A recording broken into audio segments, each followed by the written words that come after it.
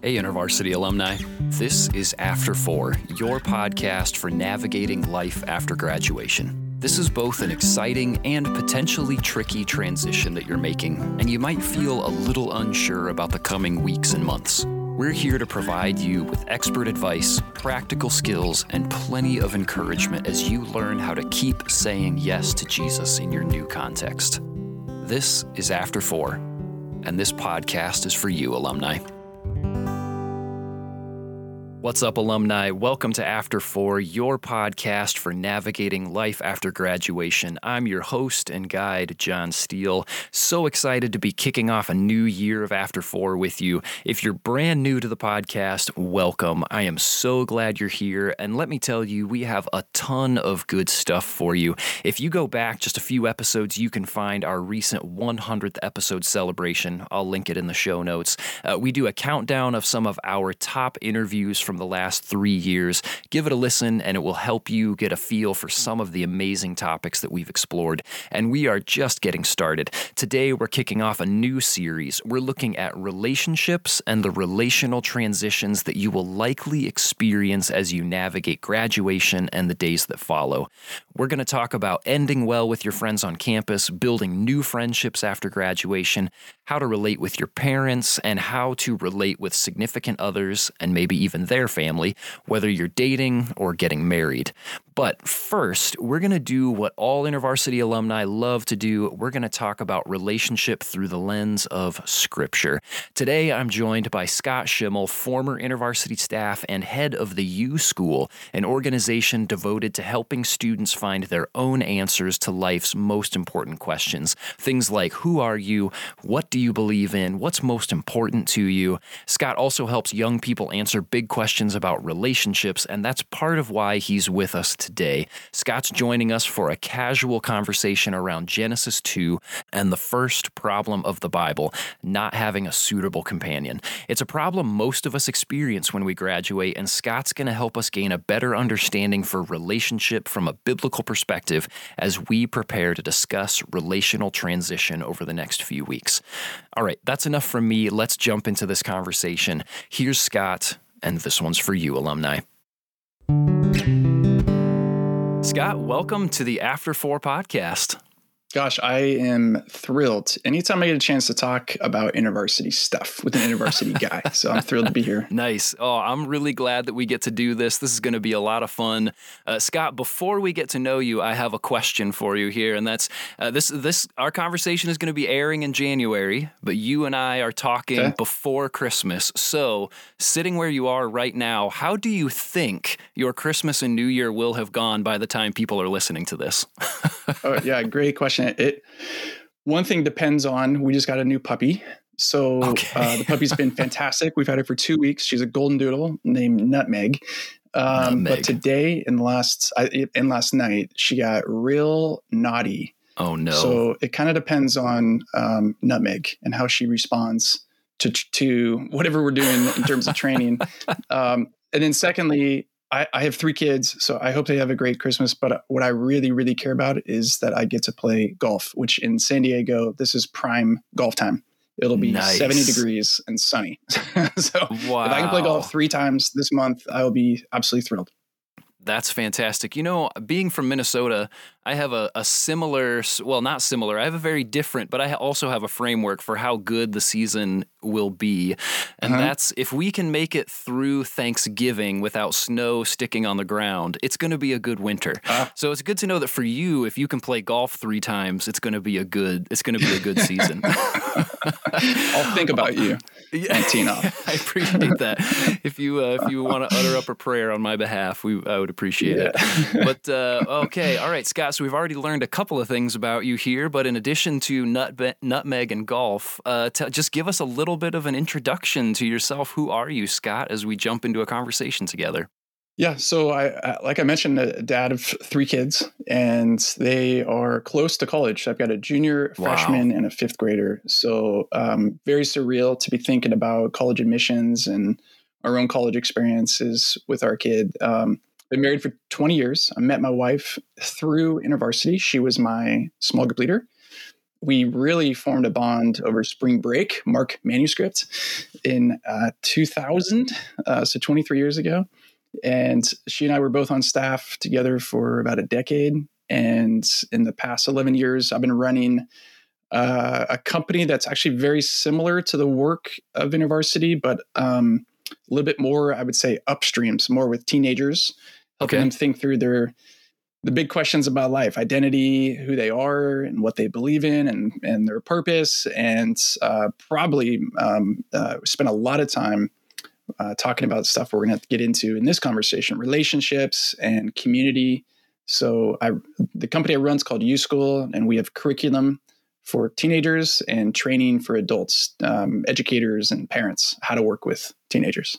That's awesome. I would love to make sure that some of that information ends up in our show notes for people to continue engaging with. So just to give you a little bit of a background here on where we're going with this podcast for the next couple of months here, we're going to be talking about a series on relational transition and these relational transitions that happen through graduation and in the time that follows. Lots of different nuanced topics. But before we do that, I really want us to have a firm foundation as far as where does the idea of relationship come from? Why does it matter? And why should this be something that we're thinking about moving into this next phase of life? And what's funny is that when you and I connected, we found out that we had both had a very similar, important conversation around this idea with the same person, but that at separate times. Back in October, we had Jason Gabriel on the podcast, and we were talking about loneliness, and Jason talked about the first problem of Scripture,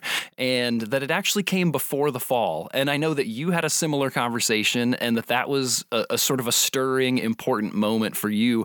Let's start there. Let's start with this conversation that we both had with Jason, and what that did for us. People have tuned in, have listened to my conversation with him about it. If they haven't, they can go back and find the episode on loneliness that we did with Jason back in October. Tell me just a little bit about what that conversation was like for you and why that felt like such an important moment. Yeah, it's interesting. Hopefully I say this sounding humble, but I read a lot, think a lot, hang out with people that are writers, authors, speakers. And I was having coffee with Jason when I was visiting New York City a few weeks ago. And I was just curious about this book that he had written. And he very quickly shared kind of the main premise of it. And it's one of the times I can't think of many others in this calendar year where I literally was like that's a new thought. Most of the time, whether it's Instagram or whatever, I hear repurposed thoughts or said differently, which is cool. But I had not connected the dots that he had about this idea of community through the biblical lens. And the summary, maybe I could do a little quick summary, at least what I heard. Yes, please do. He was talking about the focus that we tend to have in Genesis, in the first early chapters of Genesis, and particularly the emphasis that's often placed on the implications of the fall and brokenness. And I've given that talk. I've led evangelism conversations through that countless times, and really emphasized, like, look around. The world is so broken, and God wants to restore things. And the part that I think I overlooked or hadn't connected the dots in as powerful of a way as Jason did for me was just to specifically focus on the design of creation and that repetition of, like, it was good, as the story tells us, of the heavens and the earth being separated, the waters, the seas, the land, the animals. And every single kind of repetition there is, it was good, it was good, it was good. And then this moment where God has Adam and creates this person out of his rib, okay? And the refrain that sticks out is, as we're taught through great manuscript study, to notice the outlier, it was very good. And it's something I've read thousands of times, and maybe that's an overstatement, but just overlooked how much of an outlier that is, and how much attention that the author, I believe, is trying to emphasize, that I just was like, I missed. And so this idea that in God's design was very good, not just, imagine all the stuff that he called good, like pretty decent, pretty decent that you made frogs, pretty decent that you made stars and sky, but it was exceptional, noteworthy, remarkable that you gave man a friend, a companion, a partner. Yes, and I think if I counted correctly, in that first chapter of Genesis, we have seven form of good that comes up, and that very last one, like you said, is very good. And that's after people have been created. That's when he looks over the whole of creation, is like, wow, this is very good. And then as we enter into chapter 2, we hear the story of God resting, and then the story takes a really interesting turn. Like, it's retold the story of creation is told from a different lens, and then that's where we're presented with the first not good, which is really fascinating, because we would think that it's chapter 3, the fall, where we start to see not good, but it's actually still living in God's it's still living in God's grace and fullness, like that we see this not good moment in verse 18, where God says, like, it's not good for him to be for Adam to be alone, for people to be alone. And that just strikes me as a very strange moment, and that's something that Jason pointed out in our conversation. But what's interesting to me, Scott, as I was looking back over Genesis 2, is that it's kind of hard for me to buy, to some extent, the thought of Adam being alone, because we see right here in this story that he's interacting with God.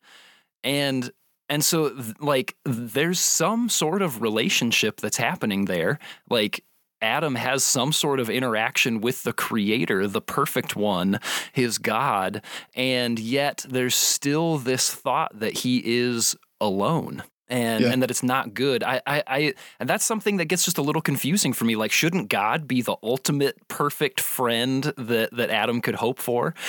And like, what do we do with that?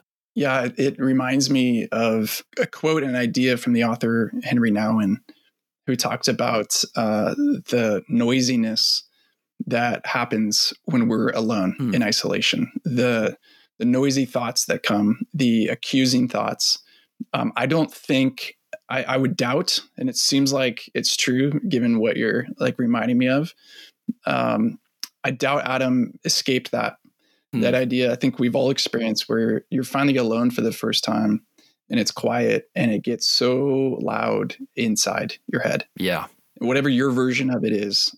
I think we also see that in the experience that Jesus has in the desert for 40 days, like as it says in this story, that this Satan comes and it gets real loud in Jesus's head, in his ears, with these temptations, with these ideas, these other stories about who he is and who he isn't, and what he has to do to prove himself. And I mean, I still experience that, and I often remind myself, look, I'm married, I have kids, I have friends, I'm in the community, and yet I went to an overnight trip a few months ago. And I felt like I was having a panic attack. Wow. I used to do that often, especially when I was on staff with InterVarsity. These 3 times a year, we'd go away for solitude and silence and retreats, spiritual formation retreats. I think I had developed a muscle that I've lost. And I was all of a sudden by myself for 24 hours in a hotel. And I was just like, I could not stop the noise in my head. Wow. And no matter how much I prayed, sang songs, worship, read scripture, like there's just, I don't know. I don't want to theologically say God's presence isn't enough, but I kind of want to experientially just acknowledge that that's been true for me. Yeah. God's presence alone isn't enough. Yeah. That, I mean, it is interesting when you consider that Adam is created in God's image. And so he is like, this is part of the lie that's told later on, is that, well, God doesn't want you to be like him. And it's like, well, no, Adam was like God. He was created in his image.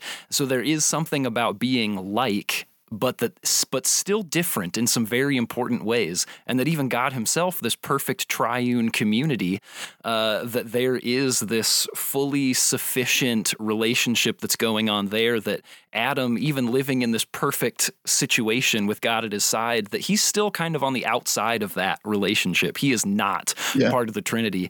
And so it does kind of seem like oh, there is, yeah, you're like me, but you're not like me. In Mm-hmm. relationship, we have Yeah. I created you to have different needs. You just maybe don't know it yet. And there was still something missing as far as that companion together in one space. It's interesting to me what you're sharing, because I've learned, I'm sure people listening have learned to perceive and reflect on God's presence in a variety of ways. Nature is one, and you just reminded me of that as you were talking about Adam naming the animals. Like, to me, I mean, mentioning Nutmeg, the little puppy, is a messenger of God's love if I'm looking for it. But nevertheless, like that, there's something else as well.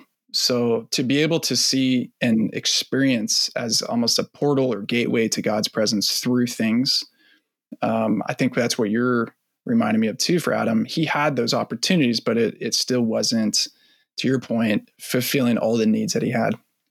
Yes.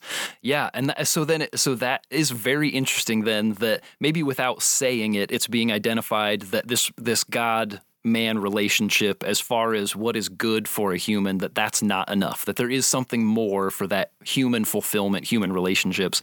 It's interesting then that God doesn't go straight to creating a suitable helper. Instead, Adam has this job of naming all the animals. And something I noticed is that there's two things that I noticed when he gives him this job of naming the animals. One is that it mentions in chapter 2 that they were also formed from the ground, which means in some ways they were like Adam, because he was also formed from the ground. Yeah. Like they have something in common, but still not like in the right ways. But that I also noticed, and maybe this doesn't have any bearing whatsoever, but it doesn't just say that God gave him this job to name them. He gave it to him to see what he would name them. Like almost like this little experiment or something. And it made me wonder if God's giving him space to sort of understand himself, that like, this is a job I've given you to do, and it's good. It's part of this good state that we're living in, but it's not enough, is it? But I want you to understand that. It's fascinating you bring that up. I've been doing this deep dive into this area of research called self-determination theory. It came up around like the year 2000. It fits under positive psychology, but it's always fascinating to me to get into like frameworks or theories that they kind of have the same conclusions as the biblical stories, the narrative, but they come out at it from a very different way. And this particular theory, self-determination theory, talks about 3 psychological needs that every human has. 1 is for autonomy, 2 is for competence, and the 3rd is for relatedness or community. And what you're reminding me of as you're looking at Adam, God is responding to Adam's needs there, like autonomy. I'm ordaining my own. I'm in charge of something. Competence. I can imagine every single time Adam came up with a name like, I don't know, Osprey. God's like, good job. So growing in the sense of like, I have something to contribute. And then that 3rd part, I think, is where you're getting to with this episode of relatedness. We all have these deep-seated needs to feel like we have value and we have something to contribute. We have people to belong to. Like those are really, really deep. They can't be parsed out. Which kind of leads me into maybe 2 sort of applications of this particular part. And that's one, that, a relationship like you have with Nutmeg that is, developing, and we'll see how that goes. But that is like, that's a nice, good, helpful thing. Like to have that level of companionship is good, but it's not enough. So we can see that like that there are relationships that can be had that are good, but not enough. But also it makes me think about like this job in and of itself is not enough for Adam. Like it's not just good enough for him to occupy his time, which feels really meaningful as we think about alumni going out into the working world or into grad school after they graduate from college, like whatever their next step might be, just filling your time with the job that, even if it is the job that God has given you to do next, like you feel confident that he has supplied you with this, filling your time with that job is not enough. It is not a suitable companion for you. Well, you're getting me kind of fired up because the observations I've made about my own experience of transition. And then the work I do now with U School came directly from a 2-year research experience that I did with young alumni from university. And I think I don't need to pull punches. I think the current education system does a horrible job at preparing us, my kids, you listening, for the 3 most important parts of life. So number 1, knowing who you are, your identity. I don't think there's really any mechanism that I've ever seen that's effective from the place that you're paying money to or paid money to actually help you answer some of life's biggest questions about who you are and what is most important to you. That's in so many ways the intervention work of university on a college campus, is to provide the space for students to wrestle with those questions and come up with answers. So identity and who you are is 1. 2 is purpose. And I think the university system does a horrible job at preparing you for contributing in a meaningful way in a career and being in charge of your career in such a way that's expressing who you are. So, and then the third is the community part, the relatedness part. And what I've noticed, I tracked down 400 alumni when I was still on staff at the university. This is like 2010, 2011. Okay. And I wanted to know how they're doing, like generally, how you doing? How's it been since you graduated? And what I heard was the same story over and over and over again, which was some version of, thank you for checking in on me. Rarely does anyone ask how I'm really doing. And since you're asking, I'm not doing well. And they would then fill in the blanks by saying, like, I don't really like what I'm doing for work and I don't want to keep doing it, but I don't really know what else to do. 2, I am less passionate about the mission that I was on with God through university than I am now. So I'm kind of like demotivated. It's just, I don't really know. I haven't lost my faith in God, but I just don't feel like it's a thing that organizes my life. And then 3rd would be, and I'm desperately alone. And what I noticed, I wish I did. I didn't know how to like actually properly track this as research. But what I would notice and observe is there were some people that would say, I actually figured out the career part and I'm pretty passionate about it. And I also really still feel close to God and aligned to my values, but I'm alone. And I think if you were to pick one to take away, I think you could actually flip it. And for somebody that I would spend time with that actually felt deeply known and cared for and was a part of a community and served others, and yet they were still kind of lost in their career, I would put money on that person being happier, more fulfilled, and feeling like God's presence is close to them than the person who had their career figured out and yet went home by themselves. So I think in all 3, part of the message to alumni, the listeners, would be each one of those is going to require the same level of extraordinary effort that you put in to the last 4 years, or the previous 4 years, or maybe the previous high school and college years. The kind of deliberate, all in, I want to do this part well. I think you need to take the same level of commitment and energy into figuring out who you are, why you're here, how you're going to contribute, and how do you belong to people in a really healthy way. I saw this study recently. I have the stats. It was a study for how many hours one has to put into building a friendship in order for it to grow. So, and it's I don't know, shocking to me. It takes between 40 and 60 hours to form a casual friendship. Wow. 80 to 100 hours to transition to being a friend, where you'd say, yeah, we're friends. And then more than 200 hours together to become good friends. And then we can link to this University of Kansas study 2 years ago. But back when we were in undergrad, it doesn't take that long. I mean, like, you might meet somebody. Like, I think of all my closest friends to this day, I met in undergrad through university. And we would then, I would meet this guy, Charlie, John, Dave, all these people that are like groomsmen at my wedding and best friends, uncles to my kids. When we met, we're like, hey, do you want to go this weekend and spend the weekend camping? Or do you want to study together? Do you want a room together? And you would get to 100 hours or 200 hours within a month. And so nowadays, post-college graduation, you're trying to schedule an hour or 2 or 3 here or there, and somebody cancels and it shifts and you don't. And if you are together, maybe you're playing pickleball or something. So you're not really interacting that much.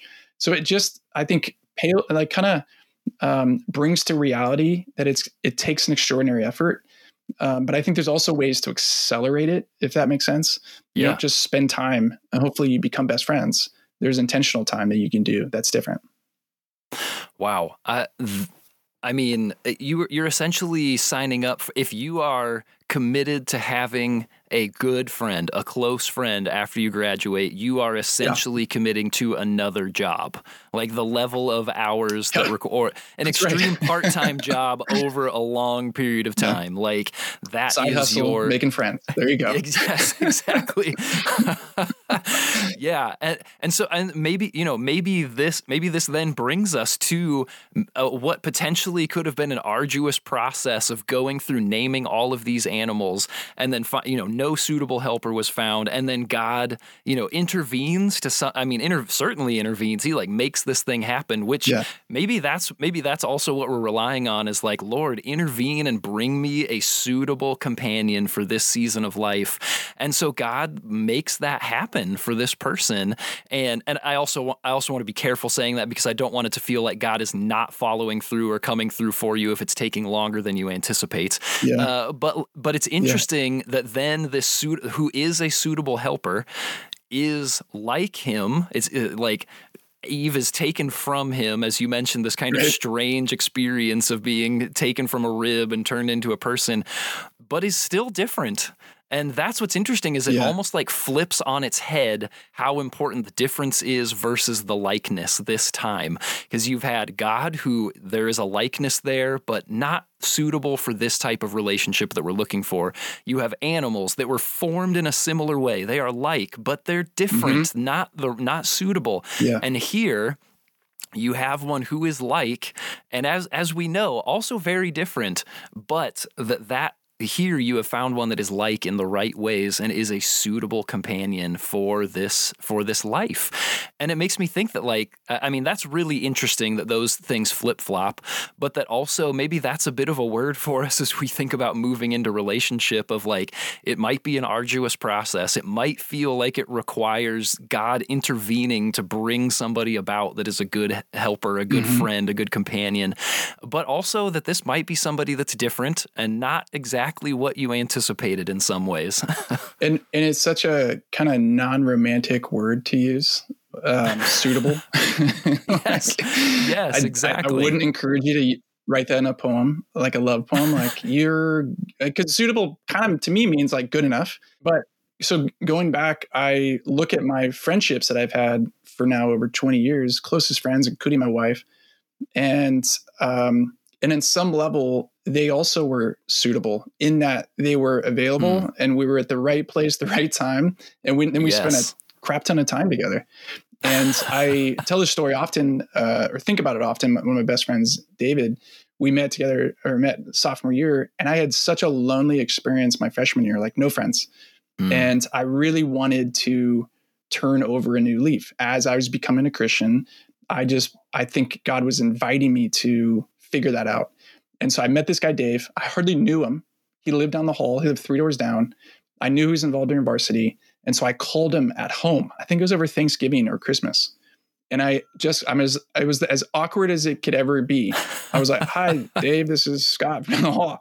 And I just "Hey, I don't really have any good friends. Do you want to be my friend?" And he was like, "Yeah." And I was like, no. Like real friends. Like I need a pal. I need someone that I'm looking for someone that we could, Friday comes around. I don't have to question if I'm hanging out with somebody because I'm hanging out with you. Eventually thousands of hours together, living together, rooming together, doing ministry together. He was my best man. I was his. He's my financial planner. And I sometimes wonder if I met him today through this world now of online dating, and I had to match up who I wanted my best friend to be. I don't know if we'd ever meet. I don't know if it would have fit. Dave, do you like sports? Because I like sports. And Dave's kind of like, no. And then he'd be like, Scott, do you like to argue? Because I really like to argue and debate. And I'd be like, no. I guess my point is like look around, who's suitable, Yeah. who's Yeah. good enough to line up your life with. And then it's not, I didn't spend time with Dave because I liked him, although I did. I knew, and I think he knew in me, that iron sharpens iron. And I would see more of God, both in David, but also through him as he shaped me. And, people talk about after you graduate, like you just got to put yourself out there. You got to put yourself out there, take some risks. And it sometimes feels like putting yourself out there means like you just got to go to stuff. You got to go do things and mingle and and that's true. But sometimes I wonder if it is actually to the extent of the story that you just said of like, sometimes you just have to say, I'm looking for a ride or die friend. Is that you? Right. Could that be you? Could we try that on for size? Scott, as we think about these things that we've talked about, maybe there's something that we've missed that you wanna touch on, or maybe it's related to something totally different. But if you could sit down with one of our alumni who are stepping into this phase of life, or who has just very recently stepped into it and is working their way through it, what's one final piece of parting advice that you would give? Yeah, thank you. This is what I have learned and continue to learn. I wanted better friendships. I wanted to feel like I was not alone. And what I had to learn was two things. I had to learn that when I was with people, to be intentional with them. And intentional to me means being thoughtful about the questions that I ask. In other words, I think for me to be curious about them. And when I am curious, I have interest, engagement, everything kind of falls into place. My body language, my eye contact, and especially the questions that I ask. And if I stay curious and I remember things, I can really help somebody have the experience where they feel seen and heard and cared for. Yes. So that's one part, learn how to be curious and ask questions. And then the other part, this took me a lot longer, was knowing that at some point my curiosity would wane and they would flip the tables to me and start asking me questions. I really struggled for many years to have something to share that was true and authentic, not because I was lying, but because I lacked the vocabulary. And I remember just for a couple of years feeling I have these friends that tell me everything and I'm there for them, but they don't know anything about me. And rather than getting bummed about them, which some people do, how come you don't care about me? I just realized it was my responsibility to figure out how to share. So literally that became me journaling, knowing that the next time I see a friend, like tomorrow, they're going to ask me how I'm doing. I'd prepare what I was going to share. I'd come up with stories and not make anything up, but just like, this is literally how I'm doing. Introvert people tend to need to write things down before they're put on the spot. So that's certainly true for me. And I think that would also help extroverts, by the way, because many of my friends are extroverts and they don't know how to stop talking. So if you were to like prepare and summarize in writing ahead of the time, we can actually have a more functional time together, more intentional time. Yes. Oh, that's so helpful. And that second one in particular, I keep finding places that a daily examine feels like it is an incredibly strategic practice to incorporate into your life. And that could be one really beneficial practice to incorporate that would accomplish some of those things that you're talking about. Scott, thank you so much for joining us today. This has been a really fun conversation. If people want to keep engaging with your work and the things that you're doing, where can people connect with you after hearing this? Yeah, I mean, anything on social media, LinkedIn, especially if you're a young professional, I would highly encourage being active on LinkedIn forever and LinkedIn me, request, whatever. But there's something I think that could be helpful specifically on our website, theuschool.com. We have this checklist that we've developed over years of what I've been kind of talking about earlier, these questions that I think everybody should answer. So there's 30 of them. We call them the critical questions.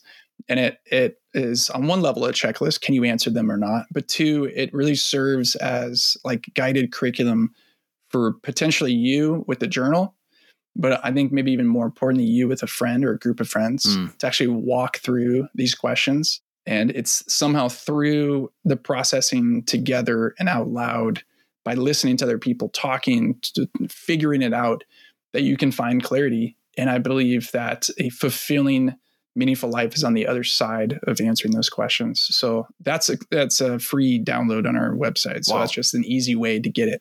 That's awesome. Once again, another link that we will make sure gets included in the show notes here. Take a look at that. Scott, thank you so much. This has been a lot of fun. I'm grateful for being able to have this conversation and set the tone, set a foundation for where we're going to go in the coming weeks, talking about relational transition after graduation. Thanks a lot for being a part of this. Thank you. And I wish this was around when I was still on staff. It would have been a perfect resource. So thanks for what you're doing too, John.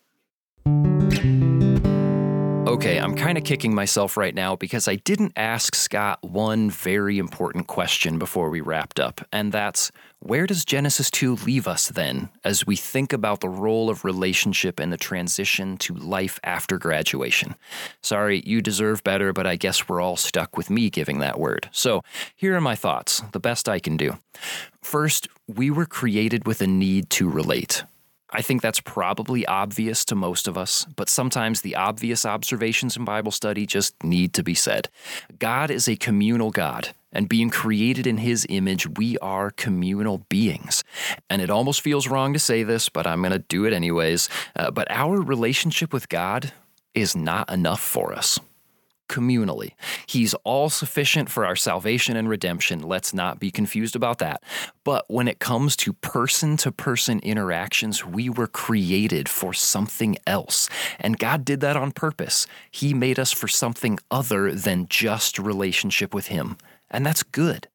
We also need to be aware that even though our work and calling is a gift from God, it too is not sufficient for our needs. Work is good. Our calling is a partnership with God and humanity. It's a gift, but it's not a relationship. As you step into your full-time work or the next level of your education, do not be fooled into thinking that you can grind away at those things all on your own. You need peer-to-peer relationships. Even if you really love your work, it can be good, but you need other people too. Last thing, it's just going to take time. Adam sifted through a lot of potential companions, and I say potential with air quotes because they weren't really potential, but it took a while before he met Eve, someone he could actually relate to on a human level, someone who was like him in all the right ways. It's going to take time. Scott says 200 hours for someone to become a good friend. So if you devote 5 hours a week to someone, it's going to take 40 weeks to become good friends after graduation. That's a long time, most of a year. And I don't say that to discourage you, but to give you space to have appropriate expectations and to encourage you to start right away. It's like compounding interest on your savings. The earlier you start making those investments, the earlier they start paying off. So, alumni, hear me. Invest time in your relationship with Jesus. Don't stop doing that. Invest time in your work and do a great job. Your work is a gift, but also make consistent space for developing those suitable helper, companion, friend relationships. You were created for them, and they are very good. It's going to take work, and the episodes that follow this one are going to help give a better idea of how to go about the work that's required. So keep coming back because we're going to dig in further. Scott, thanks so much for helping us get a solid start to this series. We are so grateful for your investment in young people across the board and for investing in alumni specifically today. And then alumni, be sure to come back next week for my conversation with Emily Francis. Emily's going to help us get a head start on ending well with relationships on campus. How do I prepare well with my friends for the big change that's coming when we're no longer on campus together every single day? You're going to get some extremely practical tips from Emily, so if you're not subscribed, consider doing that today so that you don't miss out. Thanks for tuning in, and I will see you in the after, alumni. Hey, thanks so much for joining us today, alumni. If there was anything that you learned, really enjoyed, or that encouraged you from today's episode, would you send us a DM or tag us in a story? We'd love to hear about it. You can find us at After4Pod on Instagram and Facebook. And if you haven't already, take just a second to unlock your phone and subscribe to the podcast. If your platform lets you, leave us a rating and a review. And if you like what we're doing here, share us with your InterVarsity or other post-graduation friends. Thanks again for listening, and I will see you in the after, alumni.